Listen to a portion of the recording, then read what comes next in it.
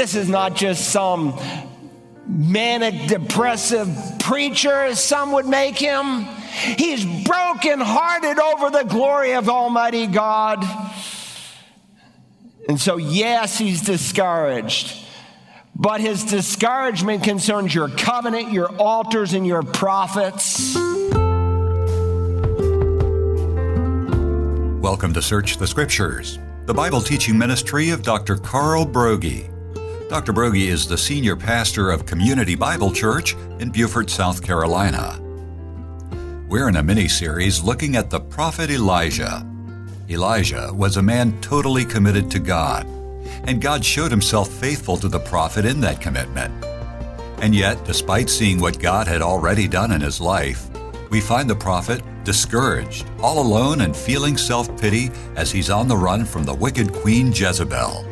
Our text is 1 Kings 19, beginning in verse 8. If you just look into the face of your problem 24/7 instead of looking into the face of God, you're going to live in that discouragement. Many times God will bring a person alongside. Many times he'll just meet you because you're meeting him, assuming you are, in your quiet time. And so if you are discouraged, you don't want to stay on a path of isolation. Here's Elijah. He's isolated geographically. He's down in a place where, you can only spend so many hours there. Even in the wintertime, it's hot. And he's isolated from people. But we will see that a real believer is never, ever isolated from God. I want you to notice the progression as he travels down this path. He also travels the road of self-pity. He travels the road of self-pity. We're told here in verse 8 that Elijah, notice, went a day's journey into the wilderness and came and sat down under a juniper tree, and he requested for himself that he might die and said, "It is enough now, O Lord, take my life, for I am not better than my fathers." He's saying, Lord, I've had it. I'm turning in my prophet's badge. Kill me. I'm not better than my fathers. They all died for the cause. I'm a nobody. Take me too. One of the fruits of discouragement is sometimes feeling sorry for yourself, wanting to have a pity party. Kill me, dear Lord. Please let me die. I've had it. Have you ever thanked God for unanswered prayer? I think in hindsight, some of the moronic things I've prayed for in my life that God, thank God, didn't answer. And of course, when we pray, we have a double intercessor, not only Christ, but Paul says the Spirit helps us in our weaknesses, for we do not know how to pray sometimes as we ought. But the Spirit intercedes for us, and I thank God that he does. Now, personally, I don't think that Elijah is being totally honest with the Lord. I mean, clearly, if he wanted to die, it would be easy. All he would need to do is go back to Jezebel, and she would have gladly have accommodated his requests. In fact, I think he wants to live like crazy. But he's venting his feelings here, and he's being honest with God, and he's really telling about all the hardship. It's because misery often likes company.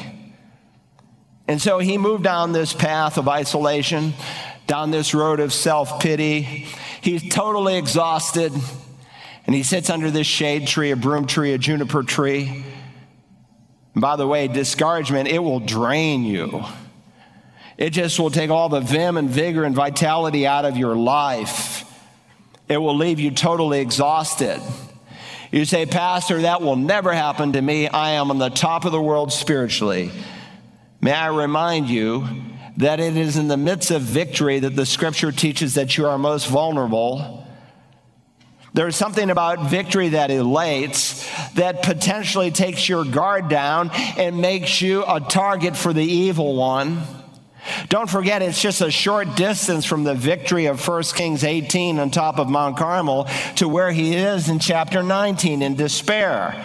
And very times it's in our most victorious moments that we are most vulnerable to the evil one, and he knows that. I've noticed on more than one occasion in the spiritual life of a local assembly, even our own church, that after God gives us a series of great victories, that we are most vulnerable. And Satan knows that. And that's not just true corporately, it's true individually. You go out and you share the gospel for the first time in your life, and you see someone pray with you and they call upon Jesus' name in faith, and you're walking on cloud 9. And that's when Satan attacks. How do I know that? Because the Bible tells me that's when he attacks. In 1 Corinthians 10 and verse 12, therefore, let him who thinks he stands take care lest he fall. Lest he fall from what? In the context, he begins that chapter with the tremendous victories that God had given to the people of Israel. And it's in the midst of great victory that they fall. It comes right after the supernatural work of God performed through Moses that they lose perspective. And that is the point, again, where we are most vulnerable. And I've told you many, many, many times in next month, I've been here 30 years, that an unguarded strength is a double weakness. So having considered the cause of discouragement and the course of discouragement, let's finish by thinking about the cure for discouragement. The cure for discouragement. Now, while God did not give Elijah what he asked for, he did give him what he needed. And God's cure for discouragement comes on 2 levels. First, God's ministry to Elijah in the physical realm. God's ministry to the prophet Elijah in the physical realm. Verse 5 begins with a beautiful picture of the grace of God. Notice. He lay down and slept under a juniper tree, and behold, there was an angel touching him, and he said to him, arise, eat. This man's physically exhausted. He's emotionally spent. You do not do what Elijah did up on top of Mount Carmel and encountering these false teachers, then running about 20 miles, being in an intense prayer meeting to bring rain and not be drained both physically and spiritually. So God sends what the writer of the Hebrews calls one of his ministering servants, one of his ministering angels from heaven to prepare a meal for this man of God. And no doubt, as the angels of God often appear in human form in the Old Testament, we are reminded of the same truth in the New Testament in Hebrews 13:2, which is why the scripture says you can entertain an angel without ever knowing it. So he's in a deep sleep, and this angel comes and he wakes him up. Look at verse 6. Then he looked, and behold, there was at his head a bread cake baked on hot stones and a jar of water, and he ate and drank and lay down again. So God woke him up to give him this angel food cake, and he gave him a jar of water. God was taking care of him personally. Why did he send an angel to do it? He'd sent birds to do it before, gave him a brook, could have given him a spring. Because I think God wants to remind him that there's a lot of things that are often going on in this spiritual realm that you cannot see. So he eats and he drinks, and then he goes back to sleep. And he slept for a while. Then we read in verse 7, the angel of the Lord came again a second time and touched him and said, arise, eat, because the journey, God has a place he wants him to go. Hold that in your mind, because the journey is too great for you. One of the ways to deal with discouragement is by interfacing the physical dimension with the spiritual dimension in your life. I've said to more than one person in counseling them in the years in my office, hey, I think you need more than anything 2 or 3 really good nights of sleep. And we're living in a society that is often pressurized, and you cannot escape the pressure of the society just because you're a child of God. We are all members of the same human family. And there are times, even in my own life, where I get so busy and the demands are so great, and sometimes I'll go a spell where there's just seemingly 4 or 5 hours of sleep a night. And there's nothing necessarily spiritual about that. Sometimes it can be just plain stupid. But I then find myself getting touchy and snappy. And my wife says, what did I do? You didn't do anything. You're just there. And it's not the problem is so bad. It's that we're so bad. And in the spiritual realm, God speaks not just of our inner person, but our outer person. And he brings the two together. Some people, for instance, have ulcers because they worry. They're carrying responsibility that God never intended for them to carry. But on the spiritual side, too, some people have no vitality, no spiritual strength because they have unconfessed, unrepented sin in their life. King David wrote these words in Psalm 32. When I kept silent about my sin, my body wasted away through my groaning all day long. For day and night your hand was heavy upon me. My vitality was drained away as with the fever heat of summer. Sometimes you hear these pious Christians say, well, I'd rather burn out than rust out. Well, biblically, that's nonsense, because God doesn't want you to either burn out or to rust out. He wants you to live out in the power of the Holy Spirit. He wants you to be a Spirit-filled believer and to live under His control. And so there's a balance in Scripture between walking in the Spirit and taking care of yourself physically. And burnout can come through the spiritual dimension, sometimes just because you're not feeding yourself spiritually. You ignore the gathering together of God's people. And oftentimes it's when we ignore the gathering of God's people that the problems begin to rise and we make some very foolish and stupid decisions. Or we're just not spending time alone with God. It's more than just the pastor feeding you. You need to also become a self-feeder. Listen, when you're an infant, you feed that little child, but as they mature, they begin to feed themselves, and the same is true in the spiritual realm. You need to take care of yourself physically. I meet these Christians, I don't smoke or drink. My body is a temple of the Holy Spirit, but neither do they get sleep or exercise, and they're overweight, and they eat food that they shouldn't be eating. Look, it's one thing for your health to be taken because you just live in a fallen world. It's quite another thing for your health to be taken because you threw it away. So burnout can come in the spiritual realm in different ways. And so then, instead of being refreshed by your service for the Lord, if you're burned out, you become dissatisfied. And a pastor is especially susceptible to this. I went into the ministry in 1978, and I've learned over the years.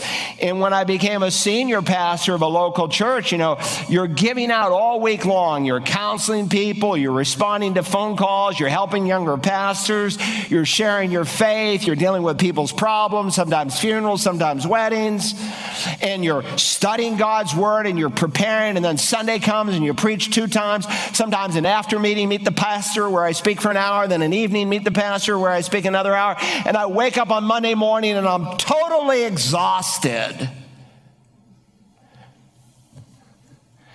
You have to almost scrape me off the floor. And some of you work your job hard all week, and Sunday comes and you teach an ABF, or you minister to the children in Awana or in the nursery, and you give out and you give out, but if you don't take in, you will burn out, you will dry out. And some people just quit. I'm just taking a spiritual break. I'm quitting for the next 5 years. How foolish is that? People just quit and they don't even show up in church anymore. Well, I just need a break. How they have lost perspective. So God takes Elijah the prophet first by ministering to him physically. He needs to rejuvenate him physically so that he can minister to him spiritually. And many of you know by experience that if you're tired and hungry and suffering from exhaustion, it will be difficult for you to have a good devotional time.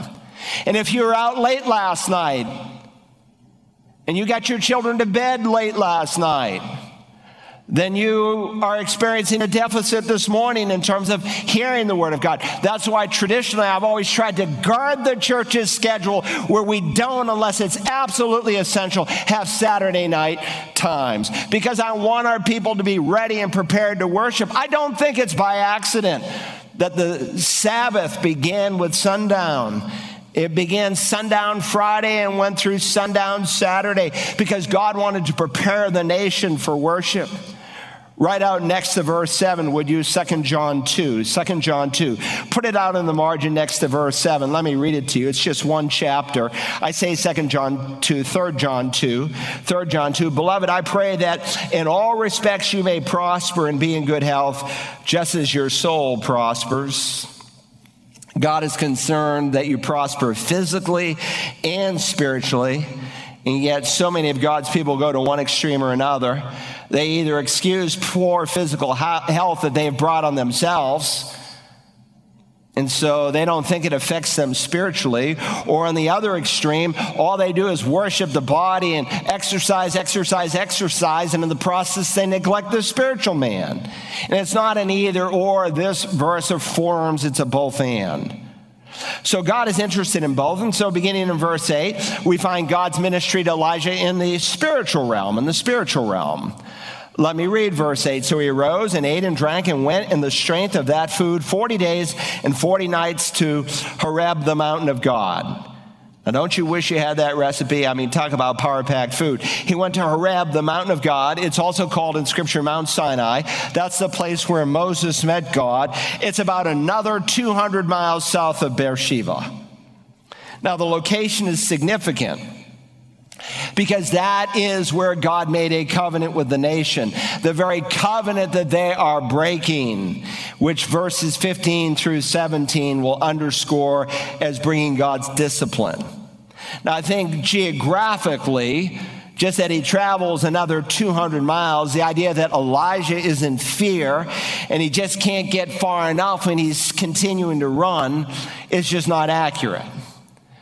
He's going there for a reason. God has already refreshed him physically and spiritually.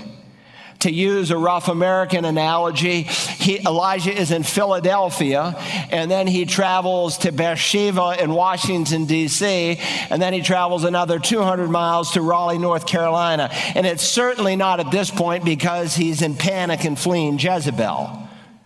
Mount Sinai, the Mount Horeb connection is not accidental. Because again, it was there that God made the covenant with Israel, and it was there that they broke the covenant. And so this angel fed him because he knew where he was heading. He is not merely some whining prophet, as some make him at this point. No, he is concerned over the spiritual health of the people who repeatedly broke the covenant of God. Look at verse 9. Then he came to a cave and lodged there. And behold, the word of the Lord came to him.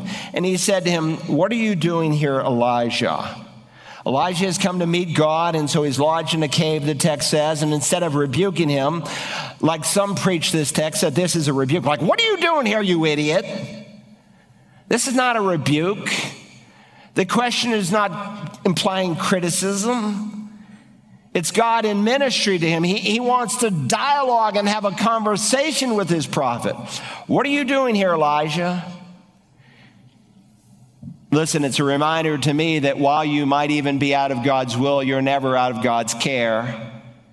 Elijah for a moment lost perspective, but now he's coming to Horeb for a reason. Look at his response in verse 10. He said, "I have been very zealous for the Lord, the God of hosts. For the sons of Israel have forsaken your covenant, torn down your altars, and killed your prophets." And that's emphatic in my Hebrew Bible, "with the sword. And I alone am left, and they seek my life to take it away. Let me tell you why I'm here, Lord. I've worked hard for you. And this congregation you have given me, I've preached sermon after sermon after sermon, and they're just carnal and unresponsive. And look what they've done. Look at the covenant they've broken. They've messed up your covenant, your altars, and yes, they've killed even your prophets." Please understand, his discouragement at this point is not totally self-centered as many would make it. His heart is broken. He's poured himself out in service to God, and the people of God continue to ignore God. He is concerned for God's sake, for God's work, for God's cause. This is not just some manic, depressive preacher, as some would make him. He's brokenhearted over the glory of Almighty God. And so, yes, he's discouraged, but his discouragement concerns your covenant, your altars, and your prophets. And by the way, what makes you discouraged and despondent? Do you ever get discouraged and despondent over the glory of God and the will of God for his church? I think so many want to write Elijah off as some whiner. Why? Because we have vested interests, and we like to be bellyachers and say, "There's a fellow bellyacher, and there's my biblical basis for it." We don't really want to admit that our despondency often is over self-centered reasons, and we never get discouraged or despondent over infidelity with God. And so he adds here and again in verse 14, he says it twice, and I alone am left, and they seek my life to take it away. So God's going to remind him that that's not exactly true. He may feel alone, but actually, according to verse 18, there are 7,000 prophets who have not bowed the knee to Baal. Let me read verse 18. Yet I will leave 7,000 in Israel, all the knees that have not bowed to Baal, and every mouth that has not kissed him. He's giving him some encouraging words. Elijah, you're not alone. There are 7,000 people who are living for me, 7,000 people with character who have refused to bow their knee to Baal. Elijah, you're not alone. And by the way, Paul quotes this in Romans chapter 11, this very passage of Scripture, to remind us that God has always had his remnant, because in 9, 10, and 11, he deals with Israel's election in chapter 9, Israel's rejection of Jesus in chapter 10, and their future restoration in chapter 11. And it reminds us that God has always had a remnant. And while the nation is largely in unbelief when Paul writes Romans to this day, he still had a remnant of believing Jews, Paul himself being one. And it was a reminder to Paul that God was still going to be faithful, and he was going to keep his promises to Israel, and that the church is falsely being taught over and over and over again today, creating a distorted eschatology. God has not replaced Israel with the church. But this encounter serves as a reminder that no man is indispensable to the work of God. We're only instruments. God wants to use you, but the danger when God begins to use you is to think that it's you rather than him. In fact, sometimes I'm convinced that God removes an individual just to show and to teach his people that truth. Suppose Jezebel had snuffed out the life of Elijah.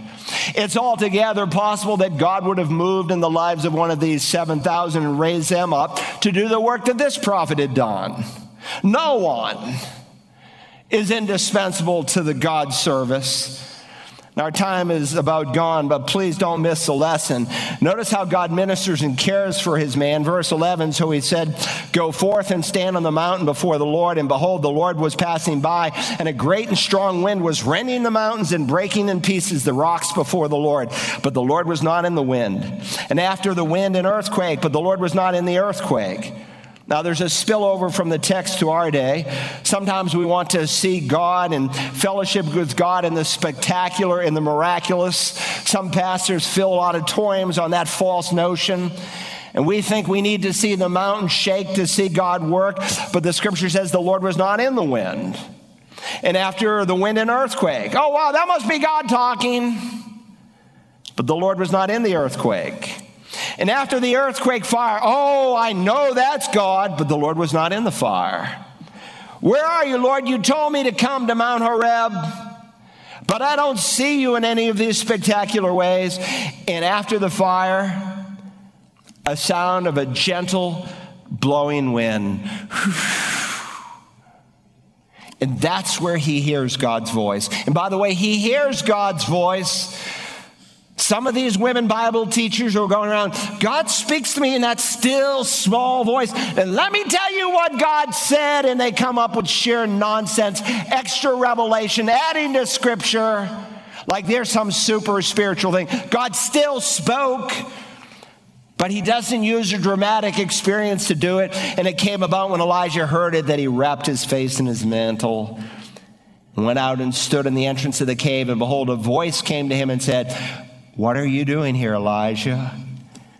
You mean you didn't cover your face in the earthquake? No, because the Lord wasn't in the earthquake. You mean you didn't cover your face in the strong wind when God rent the mountains? No, because the Lord was not in the wind. You mean you didn't cover your face in the fire? No, because the Lord wasn't in the fire. Where was the Lord? He was not in the spectacular. He was in the everyday, simple breezes of life. And God wanted to teach this prophet as he wants to teach you and me, that normally God does not speak in the extraordinary Mount Carmel experiences, but in the everyday experiences of life. Now, Elijah had seen a series of dramatic encounters where he had witnessed God's power, where he was fed at a brook, where he saw a jar of oil and some flour that never gave up, where he saw a great ball of fire come out of heaven, where he saw a dead boy come back to life. And God wants him to know that that's not typically how he speaks, but he speaks in quiet and gentle ways. Do you know what I've come to appreciate? It's the kind of life that doesn't function on the dramatic, emotional experiences, but in the glory of the grind, the everyday experiences of life, because that's where we live. See, Elijah had just come off the mountain of the spectacular, and he needs to be reminded that the normal is just as wonderful as the spectacular, and that God will often meet us there. Have you learned that? Have you learned to function in the normal? Or have you been sold the bill of goods that you need these dramatic experiences to walk with God? God wants to meet you in your home when you're cleaning the floor, when you're in your neighborhood and cutting the grass, when you're at work in your battalion or in your office. God wants to meet you in the everyday moments of life as you live by faith in what he has said in his word. Now, our Holy Father, we thank you for this prophet of God, this man of God, and the timeless lessons that are here. And we know the kind of walk that he had can't even begin for an individual until they receive forgiveness, where you would then implant the Spirit in them, where they would know you from the least to the greatest, as you promised through Jeremiah and Ezekiel.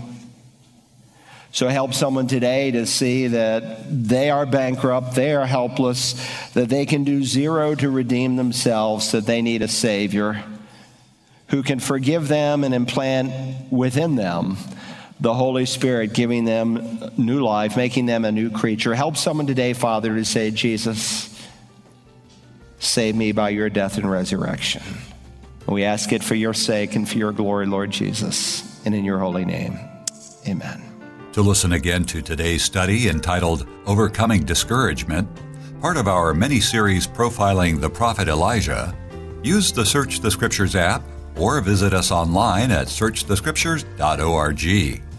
You can also order a CD or DVD by calling 877-787-7478 and requesting program ELI5. Search the Scriptures is made possible through the prayers and financial support of listeners like you. If you'd like to help, click the Give button on the STS app or at the website searchthescriptures.org. Thank you. Tomorrow we continue our look at Elijah in a message entitled Burning Your Bridges. Join us then as we search the Scriptures.